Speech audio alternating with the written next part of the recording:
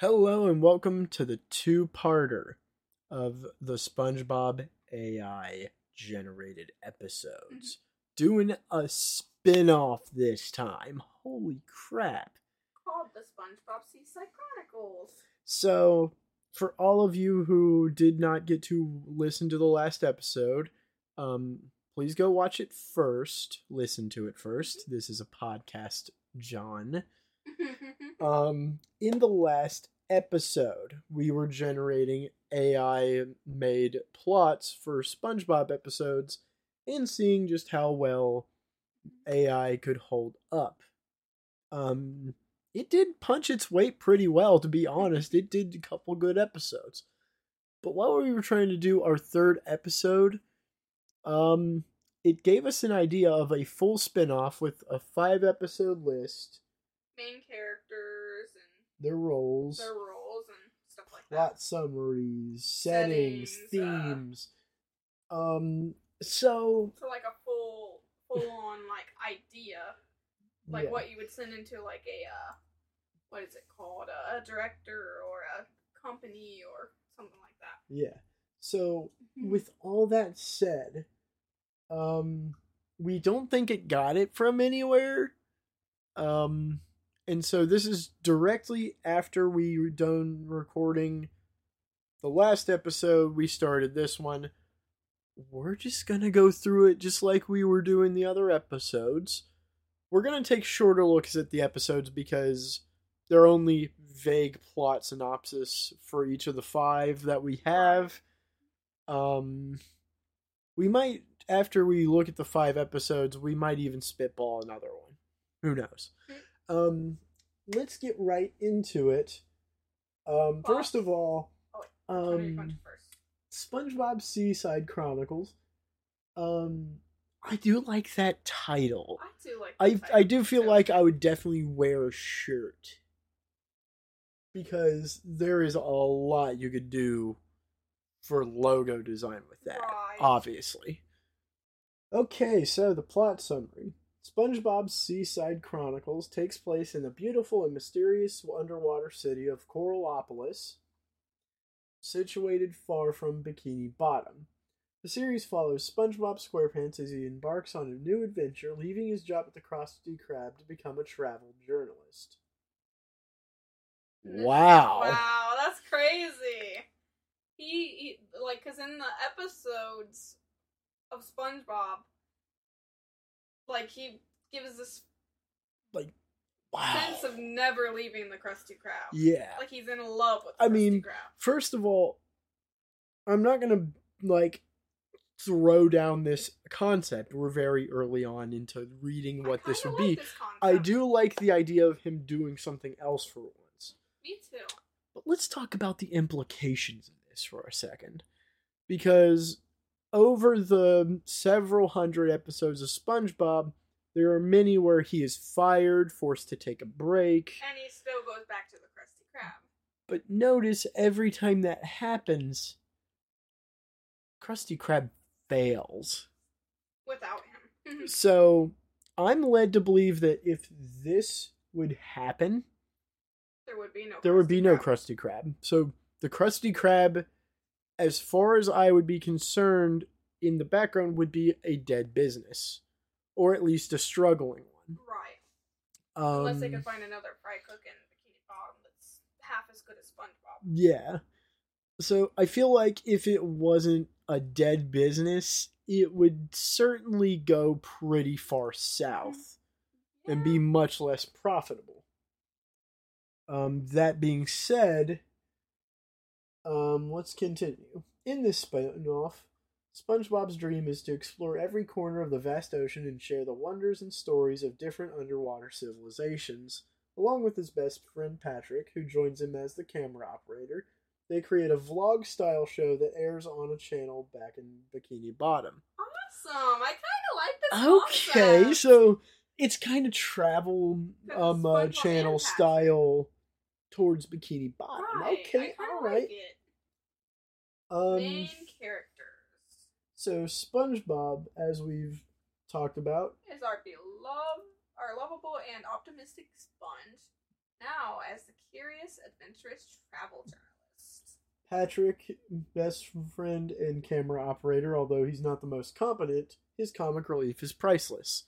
In recent SpongeBob, I could beg to differ, but Right. I mean, it's being optimistic. I'm not going to take that away. Cheeks, a brilliant scientist and inventor who occasionally joins them on their adventures. Awesome! So they even got Sandy in there. Oh. Squidward tentacles. Now the new manager of the Krusty Krab, Squidward provides sarcastic commentary from time to time. Cool. What? Gary, SpongeBob's loyal pet Snell, who has a secret talent for finding hidden gems and artifacts. Okay, I'm going to back up to Squidward. So this confirms at least, by the way, we are not reading ahead, so this kind of does confirm. This does confirm that Krusty Krab isn't dead. Right, and it kind of does confirm that he, can finally be happy. I mean, he's the new manager. He's still sarcastic. I see no mention of crabs. So I wonder if he retired. I wonder if he retired. Well, it said that Squidward was the new manager, so. I mean, maybe remember though, Krusty Krab 2 in the first movie, SpongeBob was supposed to run the Krusty Krab 2 at the end. Oh. So I'm wondering if Krabs is retired. Oh. I do think that having Gary be a kind of treasure finding snail is kind of cool. That is a cool especially concept. because there is an episode of the main series where there's a magnet in his shell that pulls coins and stuff, and it feels kind of like a semi-callback to that. Overall, I think the roles that are in place here are pretty nice. Because I think they're real nice for each character. I'm gonna go ahead and kind of go on a bit of a tangent to tell you, I'm hoping if they were to do this, they would make a whole new extra set, the fish in the background. All your background characters would need to be scrapped and made new because he's in new locations. See, the problem though? You can't use Old Man Jenkins or Fred. Right. The problem I have though is not with this. It's with the fact that they could have came up with something good like this instead of making a spin-off with Patrick. Yeah. Even a chat GPT could come up with a freaking good spin-off better than the actual writer. I am all for making this an episode about ripping Patrick's show a new ass. But we've got better things to do. Look, I am willing to open the soapbox. I am. Not today. Just like with the Velma show in the short-lived cartoons episode, I'm not doing that right now. And we gotta get back on topic. Okay, so and get to the setting. The setting. And it says Coralopolis is a hard thing to say, first of all. Coralopolis is an underwater city with advanced technology, bustling markets, and diverse sea creatures from different backgrounds and cultures. Each episode can take SpongeBob and Patrick to a new location, whether it's an ancient sunken temple, a magical kelp forest, or a bustling metropolis. You see, now, I do like the idea of having a big Odyssey-style adventure for SpongeBob. I do love seeing kind of your new backgrounds in a SpongeBob episode. I think it gives it I don't know, I think it gives it a worldly feel. Feel to it. Yeah, the new, like I said, worldly is the word. Because you get to see more of the ocean. Yeah. Than just Bikini Bottom. Now, I will say, since it's trying to just be so diverse, one thing is it's got to be a little careful. Right. To not be offensive while being diverse, because cartoons do tend to oversimplify. Yeah. We want to make sure that nothing mirrors the real world. Like, I wouldn't want to be the one to go into what I'm saying, but I think we all know what I'm saying here. Say, though, what needs to be said. Yeah, like, it's kind of those things, like, we don't want to, I guess I'll just use an example here, is we don't want to have a Chinatown-style place in SpongeBob that's so oversimplified to be in a cartoon that it becomes a little offensive. Right. They would have to come up with completely original country style things and new traditions and stuff. Because if you don't, you end up alienating your audience. And I do think that's actually a problem. Right. I do like the idea of there being a new setting each time, because, again, that's kind of the concept of this whole show. But again, it's a thin line that we have to walk if they would do that. Okay. And I thought that was worth mentioning. This is probably where we're going to spend the majority of our runtime, is here in the episodes, because I'd like to expand each of the episode ideas if we can. Right. The first one, I actually already know one thing I want to do with this episode that I'll get into here in a second. And it is called the Kelp Forest Enigma. So, SpongeBob and Patrick explore a dense kelp forest with strange and wondrous creatures. They must uncover the mystery behind the forest's guardian to reveal its secrets. I like that. It's kind of cute. Yes. As much as I don't want to kind of blow the concept I have all at once, it's kind of hard not to. Right. But you know who I think should be, like, the guardian? Who? Mystery. The seahorse. Seahorse, that would be so Yeah, amazing. Because it's a kelp forest. Right. She did canonically go away. She came from a kelp forest, didn't she? And maybe she could be, like, because, I mean, kelp seems like it's something a seahorse would eat in the world of SpongeBob. We never got any kind of confirmation on that. Right. But maybe that's where seahorses could roam. And maybe a few other fantastical fish. Right. And so that's kind of my concept for who I think the forest guardian should be done. That way we can kind of get a little callback back to those classic SpongeBob that it seems like modern SpongeBob writers like to do. Right. But kind of give us context as to where certain characters went. Right. There is a lot of one-off characters in SpongeBob that I do think I am still curious after all these years where they went. And I do like that being where Mystery went. Right. Number 2, The Cursed Lagoon. So, I'm trying to think of anything else about the Kelp Forest Enigma. So, honestly, the Kelp Forest Enigma is actually something I feel like would be elevated mostly by visuals. You know, like, they could kind of go on sort of an Easter egg style hunt, or maybe even like a scavenger style, here's a clue to the next clue kind of plot line. I do think that's how the Kelp Forest Enigma might work best. Or maybe they could find like a ancient relic. Oh, and like it's a piece of something else that they find at the end. And that's maybe where Mystery is alongside that bigger thing. I think that's about how we'd have to do something like that, just to keep that mystique about some of the whole episode. Unfortunately, Kelp Forest Enigma is one of those that kind of write itself too much to really say much about, though. So, The Cursed Lagoon, Episode 2. Our duo discovers a lagoon rumored to be cursed. With the help of Sandy's scientific gadgets, they investigate the source of the supposed curse. Ooh, maybe the curse can be from what's his name? He flies up in the sky. Oh, the Flying Dutchman. The Flying Dutchman. Yeah, maybe okay. He cursed the lagoon because because the people made him mad. By trying to steal his you know gold what? again.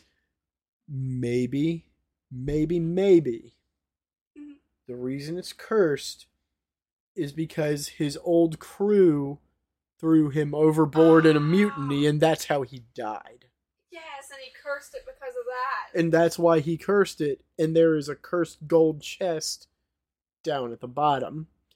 And so at the end of the episode, for the actual like vlog style thing they're doing, they get to interview the Flying Dutchman about his origins.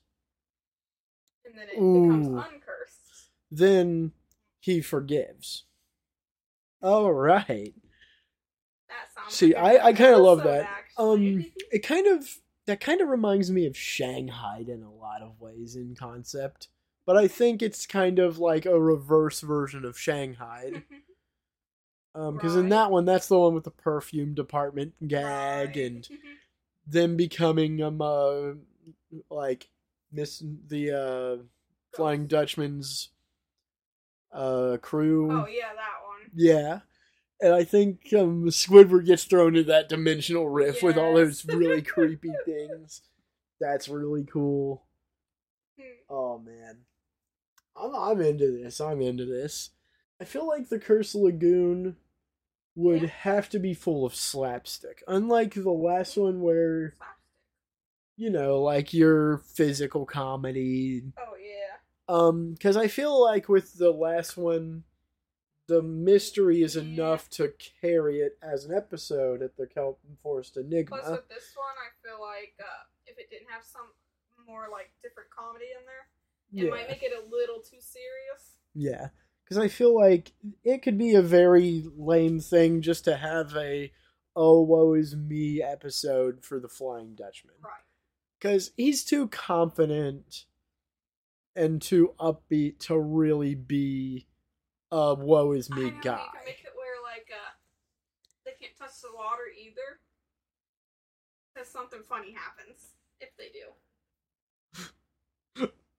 Maybe just in a gag out of nowhere, right? Just someone tries to swim in it. Like, just, you know, Patrick. Not Patrick. I'm talking like maybe some kind of like, background character tries to swim in it and gets attacked by a massive rubber duck that just comes out of nowhere or something like that. You know, like something. Into a huge bubble and floats away. Yeah, it's something like silly that is horrifying, but it is in the dumbest way possible. You know, it can't be something, because it is still a SpongeBob property. It can't be anything gory or anything, but I feel like it has to be ridiculous. Like the two we just said. I mean, stupid Flying Dutchman has the perfume department and wears a sock on his tail every once in a while. So, I mean, we already know that the Flying Dutchman may be a little, like, mean and all, but he's not the worst dude ever. I do like the Flying Dutchman, though. He's great. Number 3, A Tale of Two Kingdoms. SpongeBob and Patrick get caught up in the rivalry between two underwater kingdoms, trying to bring peace and understanding between the feuding leaders. Alright, so, reading A Tale of Two Kingdoms kind of puts me in the idea of an old SpongeBob episode that I don't even know which season this is from. I'm not even going to attempt to remember. But in this episode, there was a bunch of people reenacting civil wars, kind of. And SpongeBob and Patrick do a clean and dirty battle. Now, what if this was actually them fighting about clean and dirty, like a full-on actual war about it? That somehow that old episode had begun. Oh. And so that would be a really cool callback right off the bat. And it could be kind of Capulets and Montague's Romeo and Juliet type fight. Ooh, and throw in a part where, like, they also are feuding because their son, or the son of the one and the daughter of the other. That's what I'm saying. That's what I'm saying. But not only that, maybe it's not a love thing, maybe it's that those two are like jealous of the dirty one being clean and the clean one being dirty. So they constantly like have the dirty one get cleaned up while the dirty one like gets the clean one dirty so that way they can have it their way. Right. And so like whenever their actual sides see what they're doing, they get real pissed off at them. They think that they're actually in love, but they're not. Yeah. And they're just like, it's not that deep. I just don't want to be clean. Yeah, and I don't want to be dirty. You know? That'd be funny. Meanwhile, I do think that as much as I don't like the annoying SpongeBob and Patrick angle, yeah, I feel like their best role would be to make it worse. By complete accident, they're trying to help. And they make it worse. But they do make it worse. By trying to show the dirty side how fun bubbles are to play with, which cleans them. And show the other side. How fun it is to dig holes, maybe. Like Patrick tries to teach them to dig holes, but that gets the clean side dirty, and that makes them pissed. And then they declare war on SpongeBob and Patrick. Yeah, then they get ran out of town, which leads into number 4, the Deep Sea Masquerade. They stumble upon an underwater masquerade ball where they must find hidden treasure and uncover the identities of mysterious attendees. Ooh. Oh, First of all, cool. they have to... I do love the masquerade ball as an entire concept. I love any kind of media with a masquerade ball immediately gets a point for me. Especially rom-coms.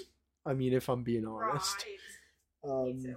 I'm a little sucker for romance. Me Okay, too. sorry. Just as you guys figured out in episode 1, I got a soft spot.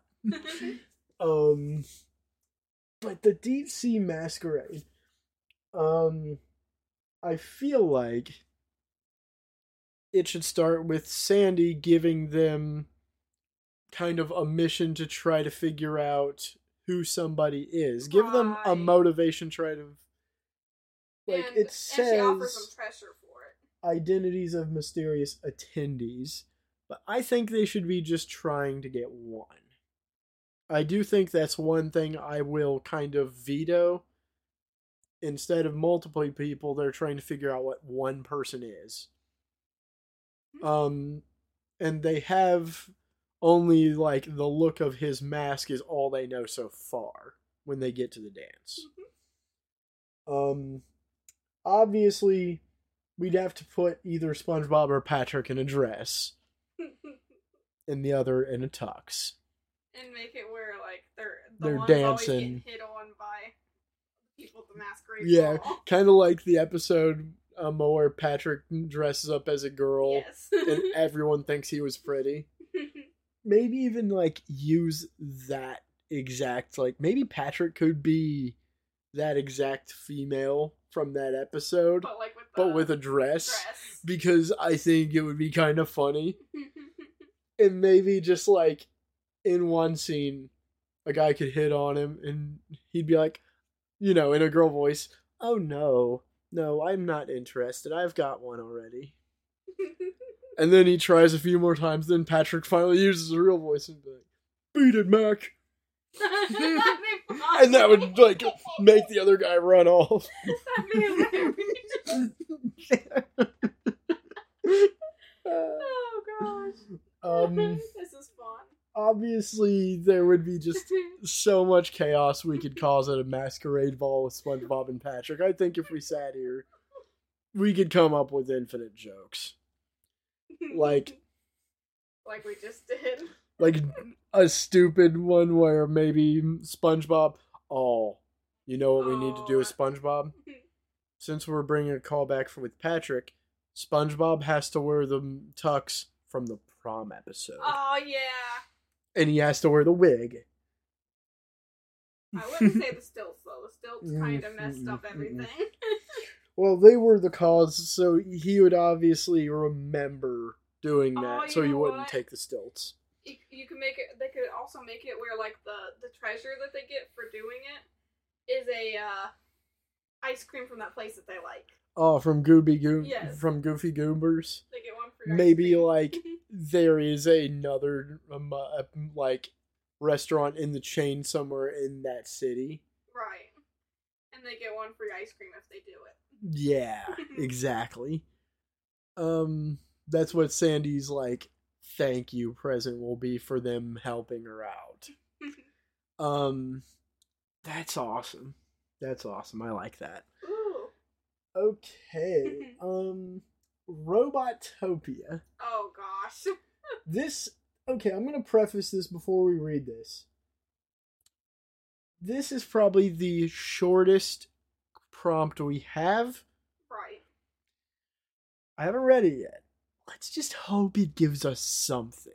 Because it looks awful short. Encounter a city entirely inhabited by robots and must blend in to avoid suspicion while learning the robot's peculiar way of life. You know what they could do with that, actually?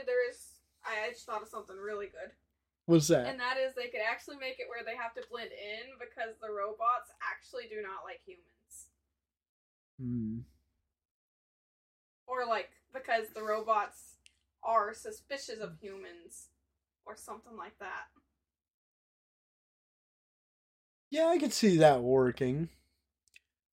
I'm trying to think of how we could kind of... Because the main kind of takeaway that I think we should be focusing on in this episode, because that kind of writes itself as an episode, you know? Mm-hmm. They go around a robot city. That's kind of a good episode concept on its own.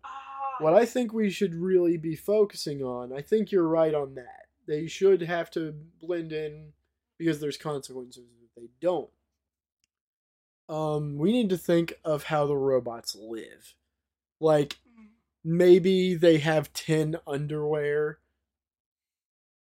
So they have to literally paint their stuff, like, the color.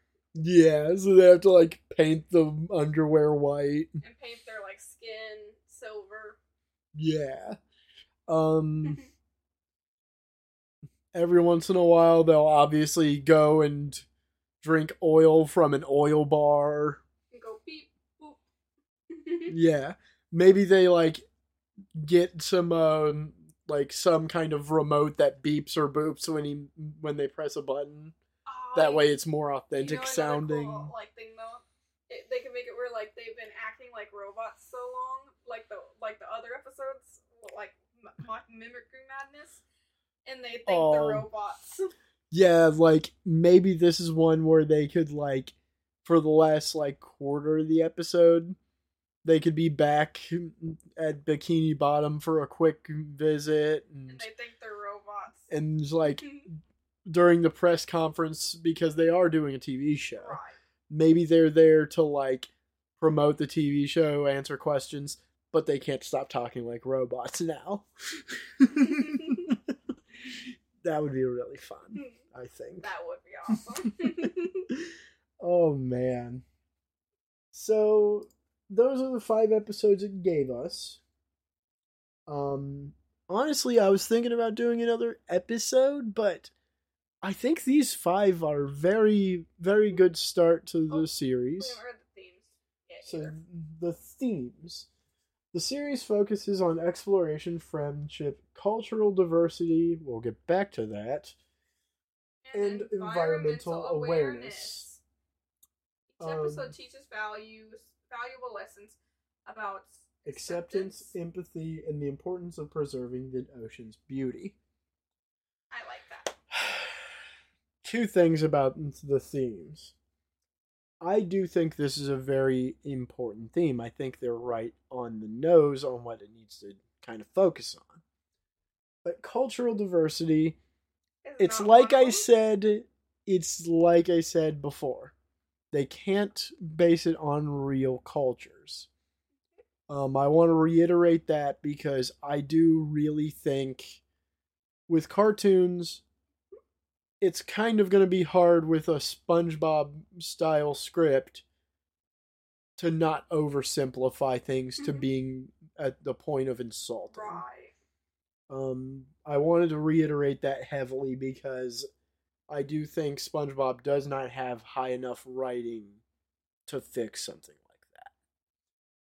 But one thing is preserving the ocean's beauty. Is a really good one. Now, this is a good one. But they may have to put some stuff in Robotopia, like make them all show that they recycle heavily in the robot town and stuff. Because I mean, robots, wouldn't they have to make them waterproof as well? Yeah, but the big thing is robots would make a lot of waste, and so they would have to make them like recycle. They would have to either do recycling. That would be a kind of way to show that in the robot thing. I also think they should explain their energy source and make it some kind of clean energy source that we could find underwater. Like maybe the robots get their charges out of underwater geysers or something. Because that would be awesome. We can't just have them powered by gas. I mean, that's just ludicrous. Yeah, that would suck. Because that would actually just be... I will revoke the oil drinking joke from earlier for this reason. Because I do feel like if it wants to be, like, aware, we can't have that. With SpongeBob Seaside Chronicles, we delve deeper into the vast ocean's uncharted territories, meeting fascinating new characters and uncovering the hidden wonders of the underwater world. The spin-off retains the humor and charm of the original series, while exploring fresh narratives and settings. I like that. So, okay. I did like it. First of all, we should keep all that, by the way. We are definitely keeping this. We actually have a quick show note from the last episode before I say the next section. We could not, for the life of us, remember to grab the second, like the bubble treasure concept down on text. So maybe sometime I'll get some kind of text typed up, but kind of don't hold your breath on it. It is very hard to type from voice, so that might be ixnayed for the moment. Right. Sorry, we did try to remember. But we do have the entirety of the first AI-generated concept and this whole spin-off in text. That spin-off was awesome. So, I love it. First of all, strong spin-off.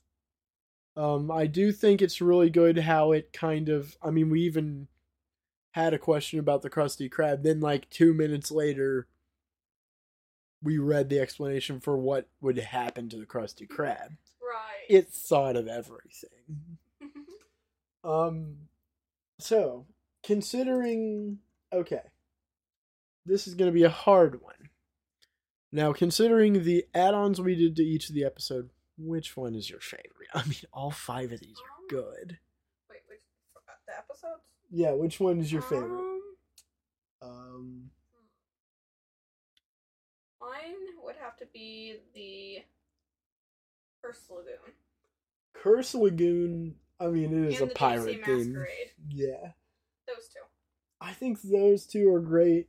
Kelp Forest Enigma is probably my favorite due to the callbacks that we came up with, and I also do kind of like A Tale of Two Kingdoms myself. It's kind of cute too. I don't know, it's hard to pick a favorite. Because there's so many good I ones. think the weakest is Robotopia. Yeah. But that's no surprise because, like I said, it does have the shortest prompt, giving us less to work with. Even though this has nothing to do with it, they should make an episode where, like, SpongeBob and Patrick move over by the Krusty Krab. They did. To make Mr. Krabs more money. They did. What? Yeah. There's an episode where I never seen where he does that. I need to see that now. It's a pretty late season episode. I'd have to look it up and tell you which one it was. Overall, I I absolutely love this unapologetically. I think Seaside Chronicles is something I'd love to see a style like this. Obviously, Nick would never do something like this exactly the way we have it, but is it bad that I want this? I mean, it's so Someone good. should make it, it's There's so other good. people that knows how to do like cartoons. They could literally put that they don't own the rights to it. Yeah, just have it a parody almost. Yeah. Right. Either way, that has been SpongeBob Seaside Chronicles. Please tell us what you think of how you would write the first 5 episodes, kind of like we kind of came up with some extra things for each episode. Tell us what you think you would do, wherever you're listening to this, or, comment somewhere. And listen in for more. Thank you all so much for coming to the first 2-parter. By the way, I realize we have never done an episode in the same style as the last yet. Each of the episodes have been something different so far. It's not going to be like that forever, we promise. It's just that we had so many good ideas. And this 2-parter kind of wasn't really our idea so much as it was the AI's idea. And we just kind of elaborated on it more? We just was like, we're too late in the episode to do this, but we have to do this now. I mean, what can you do? Either way, thank you guys for coming on by. My name has been John, the nerdy.